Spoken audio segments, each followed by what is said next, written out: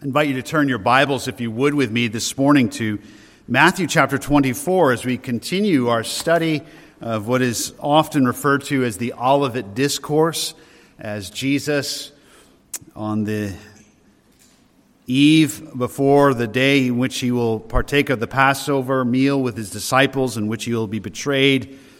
After he has been rejected in Jerusalem, he sits on the Mount of Olives and answers a very important question his disciples asked of him, asking him, when will the end of the signs, what are the signs of the end of the age and of his coming? And we've been giving our attention to Matthew chapter 24, and we'll continue on the Olivet Discourse into chapter 25 in a few weeks.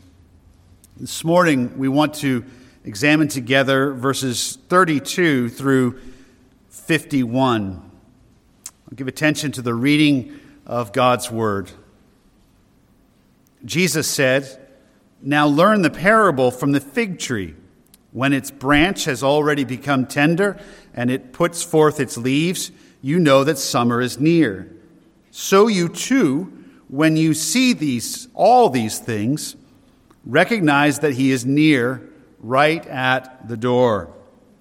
Truly, I say to you, this generation will not pass away until all these things take place. Heaven and earth will pass away, but my words will not pass away. But of that hour and day no one knows, not even the angels of heaven, nor the Son, but the Father alone. For the coming of the Son of Man will be just like the days of Noah. For as in those days before the flood, they were eating and drinking, marrying and giving in marriage, until the day that Noah entered the ark, and they did not understand until the flood came and took them all away, so will the coming of the Son of Man be. Then there will be 2 men in the field, one will be taken and one will be left. 2 women will be grinding at the mill, one will be taken and one will be left.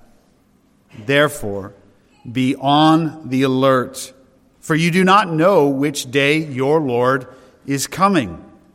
But be sure of this, that if the head of the house had known at what time of night the thief was coming, he would have been on the alert and would not have allowed his house to be broken into.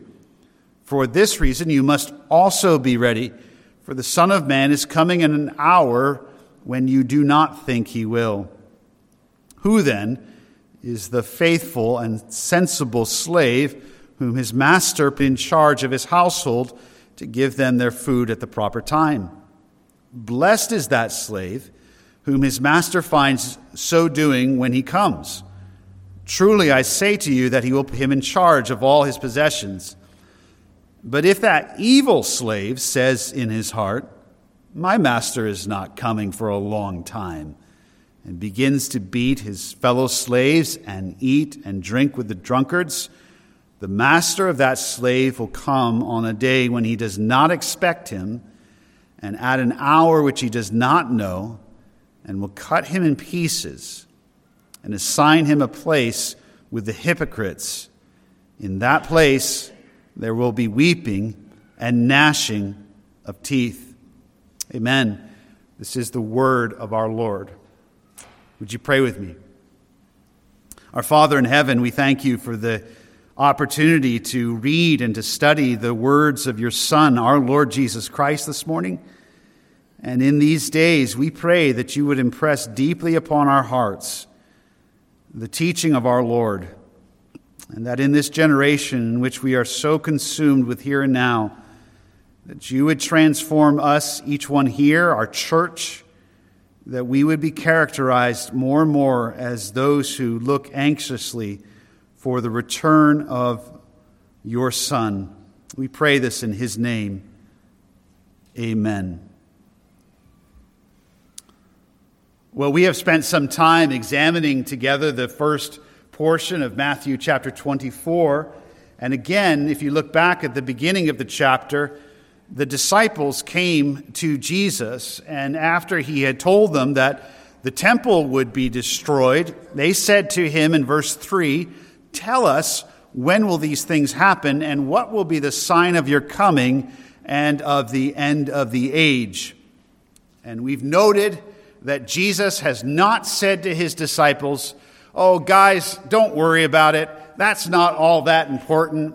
It'll all work out. That is not what Jesus says. And that, nonetheless, is the spirit of much of evangelicalism in our day. The word on the street is that we shouldn't get too caught up in thinking about what the Bible has to say about the last days and about end times. After all, who can agree? And so forth and so on.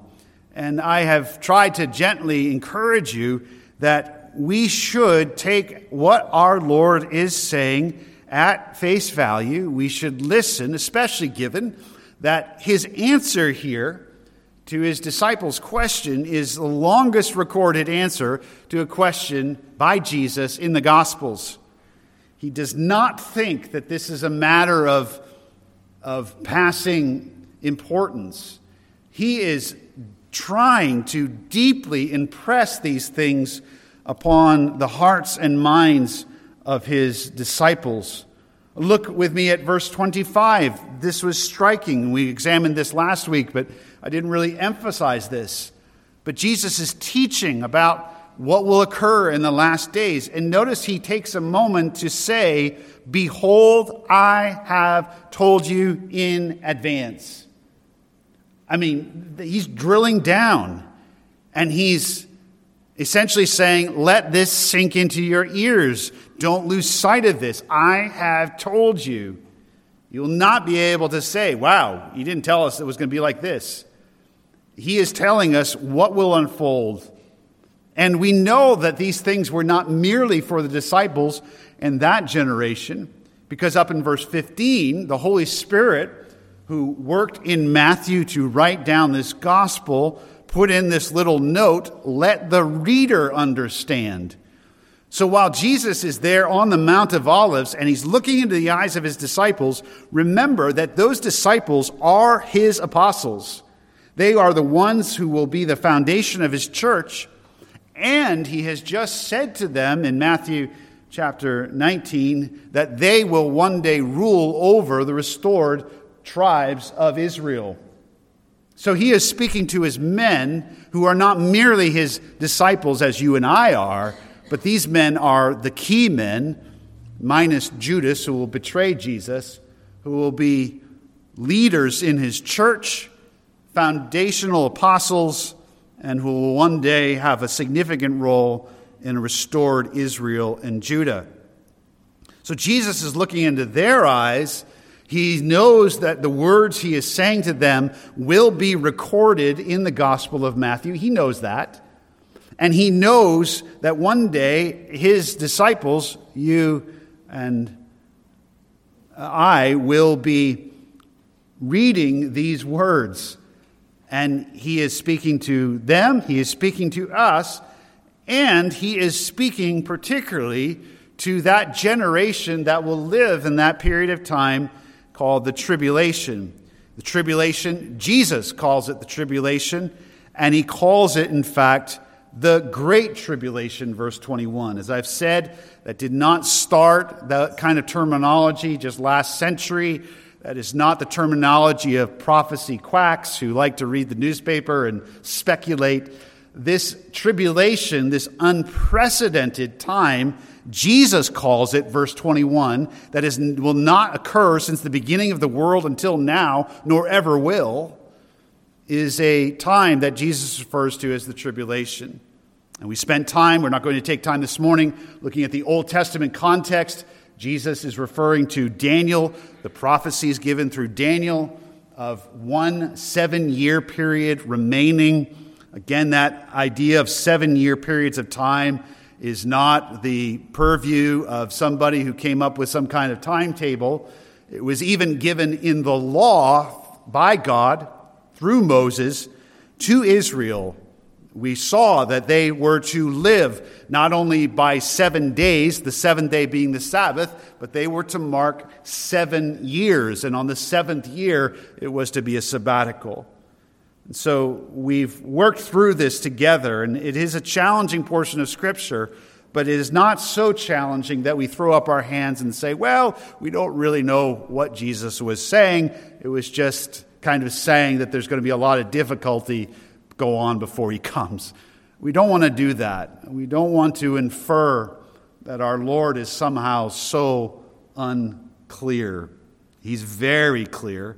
And what we've seen is what Jesus teaches and tells us is in full keeping with what has been prophesied before. That shouldn't surprise us. He is the Messiah of Israel. He is the ultimate prophet. And God is not divided. God is not confused. God doesn't do what I do. And you know what I tend to do with my projects around the house? Inevitably, I think, well, okay, I'll do this. And I think that's a good idea, and I get into it, and I realize, wow, that's a really bad idea. What kind of idiot would come up with that idea to put his wood there? So let's move this wood pile again. Let's put it over here. I tend to have plan A and plan B and then C, and my family just looks on and kind of just shakes their head. You know, God's not like that. He doesn't have plan A and plan B and plan C. He has had plan A from eternity past, and it is unfolding exactly as he declared through his prophets of old and through his Son. So we have learned of this future 7-year tribulation, this time of unprecedented judgment on this earth and upon Israel in particular, so that in the last days, as Paul says in Romans 9, 10, and 11, that God will bring about a salvation of a remnant of Israel, and so all Israel will be saved. God's not done with Israel, even though most of Israel has rejected him. Israel's rejection of her Messiah has resulted in the gospel going out to the Gentiles, the church is being built, but all of God's covenant promises to his people, Jew and Gentile, will be fulfilled. And immediately, Jesus says in verse 29, after that tribulation of those days, the sun will be darkened. We saw this last Lord's Day. And the sign, verse 30, of the Son of Man will appear. And you will see the Son of Man coming on the clouds. So the Lord will return, touch down on this earth sometime immediately after the tribulation. It will not be so immediately, though, that you can. Somebody's going to be like, marking a clock. Okay, 7 years, so many hours and so many seconds. The end of the tribulation. If you have been listening you've learned what Jesus has said. If you're living at that time, and I don't believe any of us will be. I do believe, and our church teaches, that the church will be raptured or we will be removed. We will meet Jesus in the clouds to be with him. That's a sermon for another day. And I know that godly, Christ-loving people differ on the timing of the rapture. And we all believe, unless you deny 1 Thessalonians 4, that we will be caught up, the rapture, we will be caught up to meet the Lord in the clouds. It's just a matter of when will we come back down with him. And we'll take some time, another time, about that. But we want to focus on what the Lord is talking about here. And he is saying that even those who go through the tribulation in that future day, there will be many Jews who come to faith in Christ as the Messiah. Jesus is the Messiah. There will be many Gentiles during the tribulation who see these unprecedented troubles and turn in faith to Jesus Christ. And to those who will live during those terrible days, that time of unprecedented trial, Christ in his mercy and kindness is giving them words to sustain them. It's just like our Lord. He is so kind and so gracious. And he is telling them primarily that when you've gone through that period of time, you must be looking for the return of your Lord. Be active, be ready. And that is the emphasis of this passage. But of course, Jesus' words here about being ready for his coming are not reserved, rather, merely for that generation that will be in the tribulation. The tenor, the spirit of this entire passage is for Christ's disciples that he was talking to, for us here, we who are here this morning, and for Christians in every generation. We are to be marked by looking for the return of our Lord. Paul, in his letter to Titus in chapter 2, verses 11 through 13, he says there, "For the grace of God has appeared, bringing salvation to all men, instructing us to deny ungodliness, worldly desires, and to live sensibly, righteously, and godly in the present age, looking for the blessed hope and the appearing of the glory of our great God and Savior, Christ Jesus." That is for every Christian in every age at every time. We are, if we are disciples of Christ, to be men and women who live for Jesus in this present age, here and now, live godly lives. We are the salt and the light of the world, the church is. But while we work out our faithfulness here, we always have a heart, as it were, that's looking over the horizon. An eye, as it were, that's always looking up, always expecting our Lord could return for us at any time. So I want to break down the passage we've read this morning into 4 admonitions, 4 commands. Jesus is commanding his disciples. He's instructing us as to how we are to think about these things. Firstly, in verses 32 through 35, be certain. Be certain. Be absolutely certain. Jesus gives a parable in verse 32 about the fig tree. Fig trees are very common in Jerusalem and Judea. It was a staple crop. You perhaps would have one in your yard.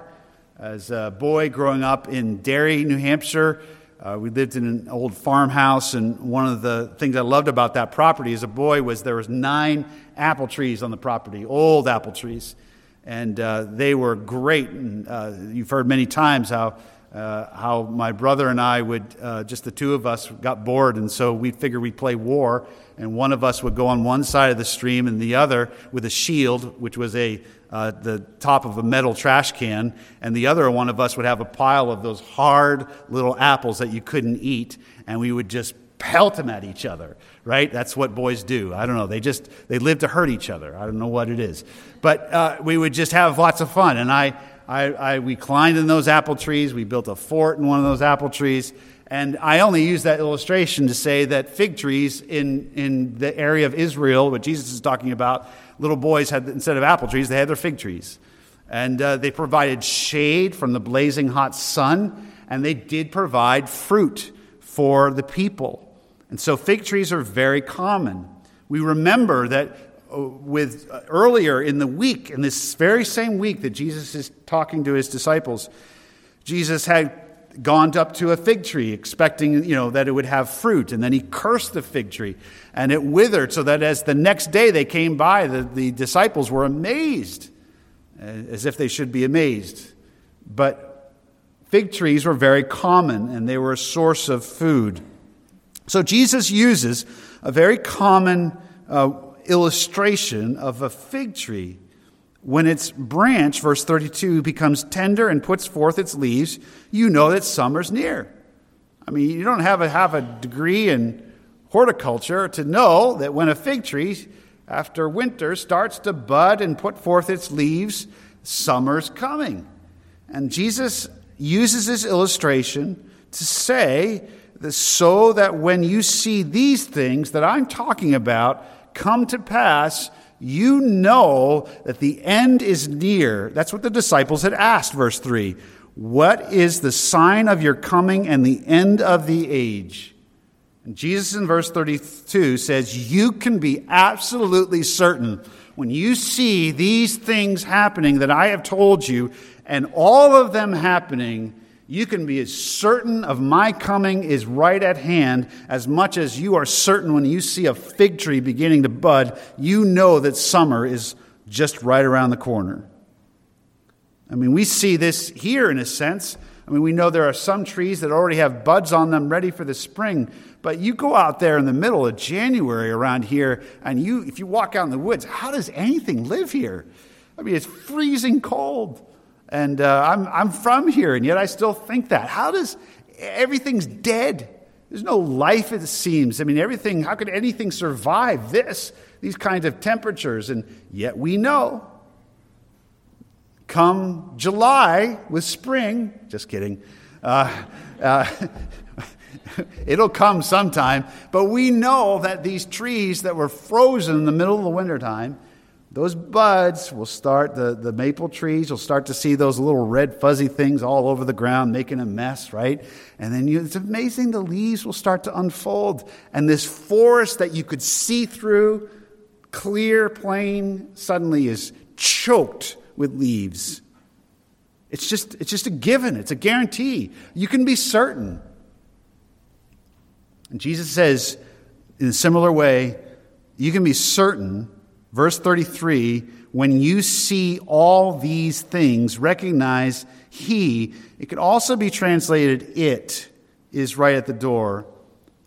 It could be the return of the Lord or the kingdom, the end. It is near. This coming in, the realization of the kingdom of Christ on earth. It's right at the door. Now, verse 33 is very important to underscore when you see all these things, because there are some teachers in Christianity who say, these things that Jesus is talking about in Matthew 24, they're not really in the future in some tribulation. They teach that these things all happened around 70 A.D. when the Romans came and destroyed the temple. And that did happen in fulfillment of what Jesus said. He did say to his disciples back at the end of chapter 23 that, chapter 24, verse 2, not one stone would be left upon another. That took place in 70 A.D. But by no means can you maintain the integrity of language and meaning and say that somehow all these things that we have studied thus far in Matthew 24 somehow took place around 70 A.D. Language ceases to mean anything. I mean, it was bad. If you read the accounts through Josephus of the destruction of Jerusalem, it was a bloodbath. The Romans just absolutely decimated the city, slaughtered the populace. It was bad. But that, compared to even the Holocaust of last century, is small by comparison. There is no way that 70 A.D. is of the kind of tribulation that Jesus describes as, verse 21, has not occurred since the beginning of the world until now or ever will. It doesn't meet the standard. It doesn't meet the standard. Jesus talks in verse 15 about the abomination of desolation. We looked at that. That did not take place in 70 A.D., the fulfillment of that. Again, we've seen that there are foreshadowings in history of what will come. But Jesus says, when you see all these things, verse 33, that is the sun being darkened, the moon not giving its light, the stars falling from the sky. Jesus insists all of these signs in their fullness will take place together.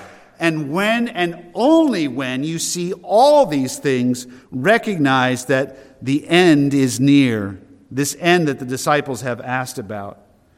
Now, what confuses us then is verse 34. Jesus says, truly I say to you, this generation will not pass away until all these things take place. Well, what do we do with this? Because we know that the disciples, the apostles, lived and died, and not all these things took place in their generation. Now, we can understand that what Jesus has been talking about in chapter 24, in his mind, is a very clear truth. That God had been very clear to Daniel that 77-year periods of time had been decreed for Daniel and his people and the holy city. You can look at Daniel 9 a little bit later today if you want. God has a plan. Jesus takes that at face value. And he's talking about this 70th 7-year period, this generation that will take place. And so this generation he's referring to is that generation that will live during that tribulation period of time. In other words, those who go through the tribulation and survive, we know in Revelation there will be many martyrs, but those who are in that time, they don't have to wonder, how many more hundreds of years is it going to be until these things happen? No, if you are living during the tribulation period, you can know, because you've seen all these things take place, that the fulfillment and the actual coming of Christ and his feet setting down on this earth on the Mount of Olives, and the coming and the realization of the kingdom of Christ on earth, you can know it is right at the door, not far off. And that is such an encouragement, again, to think of our Lord providing for his people in anticipation of what they will go through. The same, again, can be said of Isaiah or Jeremiah or Ezekiel. Isaiah in particular, Isaiah chapter 40 and following, so much of Handel's Messiah that this time of year you'll be hearing various parts of Handel's Messiah, and it's beautiful. Much of it taken from Isaiah, and comfort ye my people. Well, God through Isaiah is giving words of comfort through Isaiah to his people who aren't even alive yet.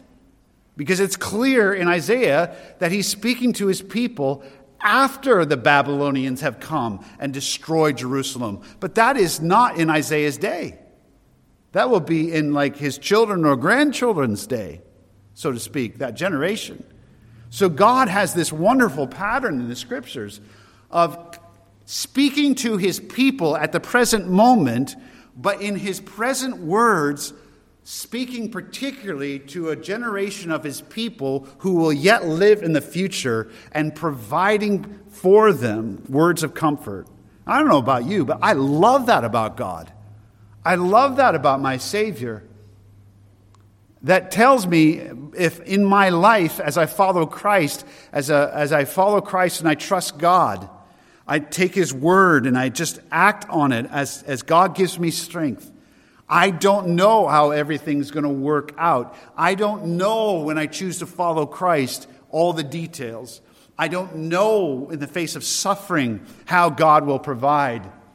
But that pattern of God in the scriptures of recording comforting words and instructions for his people that will live in future generations tells me that all along my life I can expect that God, when I get to that moment, think about it, will have provided grace sufficient for that moment. And it's a beautiful pattern we see in the Bible, in the scriptures. So this generation cannot be the apostles, else Jesus is a liar. And we dare not say that Jesus is a liar. You have a real problem, and you've got to allegorize and spiritualize away all of what Jesus says if you insist that what he meant was the generation of the apostles. Then somehow that was the worst time that's ever come, ever since the world was and ever since the world was. It's nonsensical. This generation will not pass away until these things take place. And so, as we've said, Jesus' intent in this section is certainty. He wants his people, especially those living toward the end of the tribulation, to be certain that they can count on his words. Verse 35, heaven and earth will pass away, but my words will not pass away. Absolutely be certain. You can be certain of these things. And think of that. We need to have certainly a measure of humility when we study the Bible and what it says about the future. We need to recognize that we are humbled at times by our ignorance, right? So we want to teach and we want to own our convictions about prophecy, about the future, with a measure of humility. But not to the degree that we are lacking certainty. Because Jesus here is wanting to instill into the spiritual backbone of his people certainty. You know it's clear when you see a fig tree beginning to leave. You know these things, the summer's near. You too, when you see all these things, recognize that the kingdom is near, right at the door. Be absolutely certain. Some, understandably perhaps, struggle now almost 2,000 years later. How can we still believe that Jesus could return at any moment, that these things are still future, that these things could come to pass? 2 Peter chapter 3, let's just turn there for a moment. This is so important. If you have a Bible, if you want to listen, you can just listen. 2 Peter chapter 3.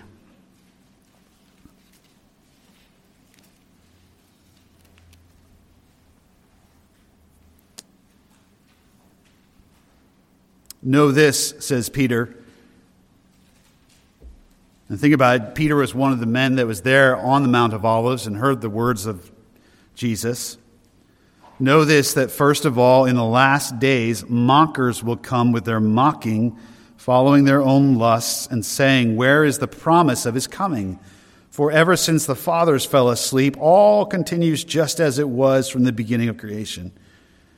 For when they maintain this, it escapes their notice that by the word of God the heavens existed long ago, and the earth was formed out of water and by water, through which the world at that time was destroyed, being flooded with water.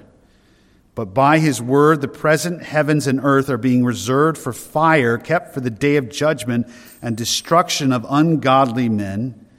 But do not let this one fact escape your notice, beloved, that with the Lord 1 day is like 1,000 years, and 1,000 years like 1 day. The Lord is not slow about his promise, as some count slowness, but is patient toward you, not wishing for any to perish, but for all to come to repentance. Very helpful. But we think, maybe some here this morning, 2,000 years. Almost 2,000 years. Well, a thought occurred to me this week. We've heard Jesus, for example, in the Sermon on the Mount, refer to the law and the prophets. He's referred to the teaching of Moses. When Jesus was alive and he was teaching what Moses taught, and by the way, Moses was not only a lawgiver, Moses was a prophet, and through Moses there are certain prophecies about the kingdom of God in Christ. When Jesus was teaching the Sermon on the Mount, Moses hadn't been alive for about 2,000 years.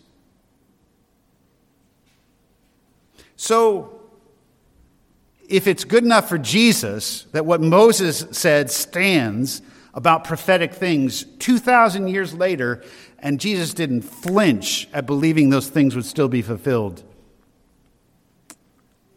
a mere 2,000 years for us should not make us think, oh, well, are these things really going to come to pass? Make sense?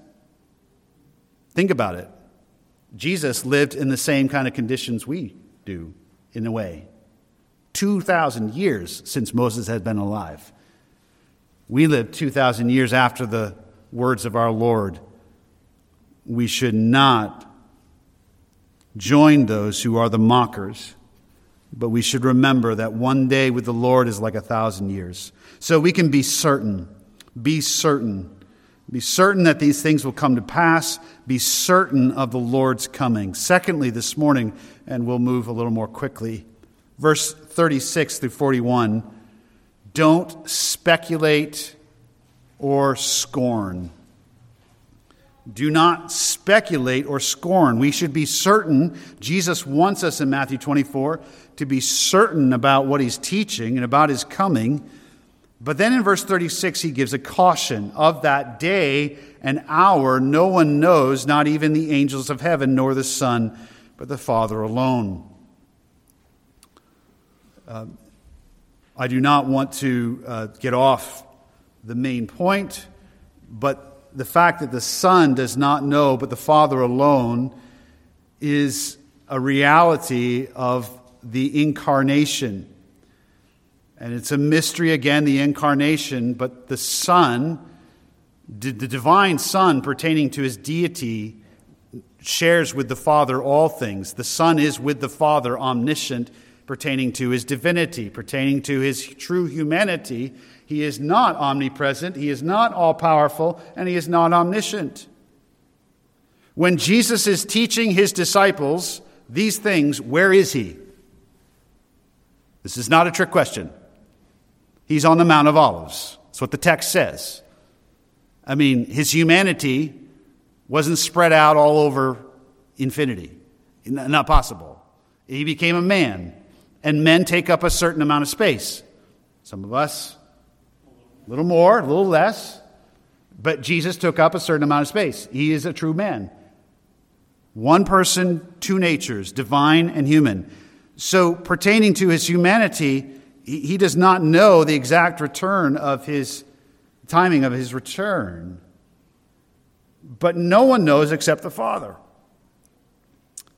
Here in New Hampshire, we have a particular history of being a place that originates a lot of bad teaching, false teaching. Mary Baker Eddy started the Christian Science Church. You can go to Bow and see. I've gone by it, never driven up to see it. I suppose I should sometime. But it's amazing the number of cults or aberrant forms of Christianity that have started here in New Hampshire or nearby. One of them was started by a fellow in the 1800s named Joseph Miller. They were known as the Millerites, and he was a man who, in his study of prophecy, had determined that Jesus would return in some time in 1843, 1844.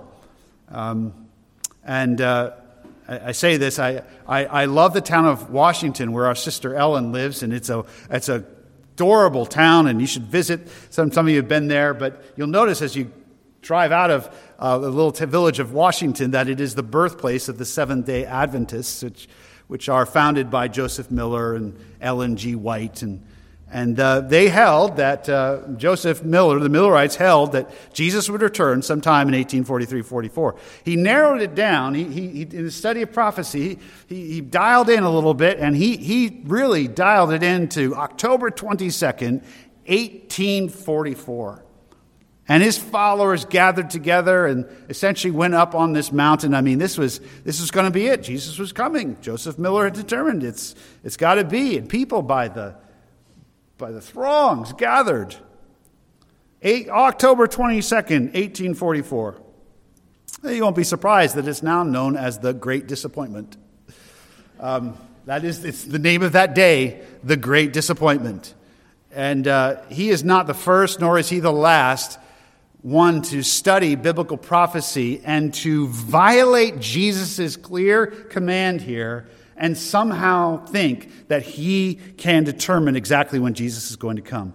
We are forbidden in verse 36. We are forbidden by our Lord to speculate. We are not to speculate. Even if you happen to live through the tribulation, even if you know that he's going to come immediately after the tribulation, you should not even speculate about the particular hour and day because no one knows except the Father. So don't listen to the speculators. I hope if you've listened to me, you've noticed that I have avoided speculation. I have not commented on any current events by and large. I mean, there are things we can note. I mean, we can observe this world is becoming, yes, more perverse, more powerful. The ability of a one-world government, that's not like crazy anymore. That makes sense. I remember when I was a boy and I would hear prophecy conferences and people wondered, the sign of the beast and how could you suddenly be locked out of commerce? And now we think pretty easy, digital currency. I mean, but you haven't heard me speculating. I am not speculating. I don't know if the Lord's going to come today. I don't know if the tribulation is going to unfold beginning this year or 100 or 1,000 years from now. I don't know. We don't know. No one knows but the Father. Do not speculate, but neither scorn. Do not speculate or scorn. Jesus then says that his coming after the days of the tribulation will be just like the days of Noah, verse 37. They were scorners, they were mockers. Noah preached to them for over 100 years the message of God to repent. He was there building the ark all those years right in front of them, and no one believed the gospel given through Noah to people to repent and to trust and to get in the ark except his family. And only they were saved. And they just figured, and Peter referenced this in the passage we just read as well, they just figured Noah is a quack. He is off his rocker. He has lost his marbles. He is wasting his life. He is a religious nut. We just know year after year, things just kind of continue on the same way, the way they do. And suddenly it started to rain, and it was too late. They were eating and drinking, marrying and giving in marriage. The world was corrupt, just embroiled and caught up with sin, and they were lost. The entire population of the earth except Noah and his family. Suddenly, things are going along, and then suddenly the Son of Man will come. The Son of Man will come. And it'll be frightening. Verses 40 and 41. Jesus has already taught that his angels will gather his elect. We sang it this morning. But verses 40 and 41 tell us that his angels will also be involved in gathering those who will be judged. Verses 40 and 41, those who are being taken and left is a dividing of the believers and the unbelievers, the just and the unjust, the righteous and the wicked. And you'll just be going about your business, and suddenly, with no power to resist, you will be ushered either to your eternal judgment or to your eternal joy. Suddenly. So Jesus is teaching us, be certain these things are going to happen. Don't speculate or scorn or mock. You know, I understand sometimes we laugh about some end times things. We'll chuckle and make a joke. Be careful. We need to be careful because there will not be anything funny about the unfolding of these events. And the return of our Lord will be majestically joyous. And I'm sure there will be eventually some holy laughter in the midst of tears of joy. But these are awesome things, not to be counted lightly. Thirdly, Jesus calls us in verses 42 through 44 to be on the alert. That's what he says, and that's what I'm taking my point from. Therefore, be on the alert. You do not know which day your Lord is coming. Be on the alert. Be ready. You don't know when your Lord's coming. If you try to plan it, if you try to put that in your calendar, you're going to be wrong. You cannot know. Just like someone who's in a crime-ridden area is quite certain that they're going to be robbed at some point. They don't know, though. They don't know who the thief is. They can't, the thief is not going to text you, say, I'm wondering, could I come in and rob your house on Thursday night? And what about time would work for you? I want to put it in my calendar. It's not going to happen. The owner's likely going to be in bed and, maybe sleeping. But if he's smart, he's prepared. He's got locks. He's got a plan. He's ready. If he had known when the thief would come, he would have been on the alert, Jesus says, verse 43. So we are called, all of us, no matter what age and time we are living in, to be alert for the coming of our Lord. we are to be ready. Now, with this call to be ready, we must be careful to remember the next and final point this morning, the call to be faithful, serving our Master. Being ready for the coming of our Lord does not mean that we as a church somehow go up on a hill somewhere and wait for our Lord to come. It doesn't mean that we neglect other duties that God has called us to because we say, well, I'm looking for the waiting return of Jesus. It's an attitude of the heart and a preparedness. Some of us husbands maybe aren't as careful of how neat we are when our wives are away for the day or for off doing chores. We might, some of us, I don't know, leave things out, not put dishes away, so forth and so on. And we might just, some of us, I don't know, maybe you have this experience, but we might think to ourselves, oh, I heard she's not coming back until night after dinner, so it's fine. My clothes are all over the place. It's a mess, but it's okay. I got plenty of time. And then maybe if you heard the car pulling in the driveway, you think to yourself, oh, and you start scurrying. I've heard other men have this issue. And you start scurrying around and picking up your dirty socks and your clothes, and you start putting them in the hamper, and you suddenly run to the kitchen, and you start thinking, oh boy, I left this an absolute mess. What it means is probably a better practice for those husbands that I've heard about to work on is just to continue the practice of, you know what, I probably should just pick up after myself. And so I'm pretty much ready for her or anyone else to come at any time. It's just being ready. I'm working on that. I want to work on that. And I encourage you to, not only if you're a husband, but to be working on readiness for Christ. In other words, I have my life in order as much as I'm able to. My priorities, I'm about my Lord's business, but I'm always doing what I do with a mindset of, when my Lord comes, I want to be found by Him being faithful.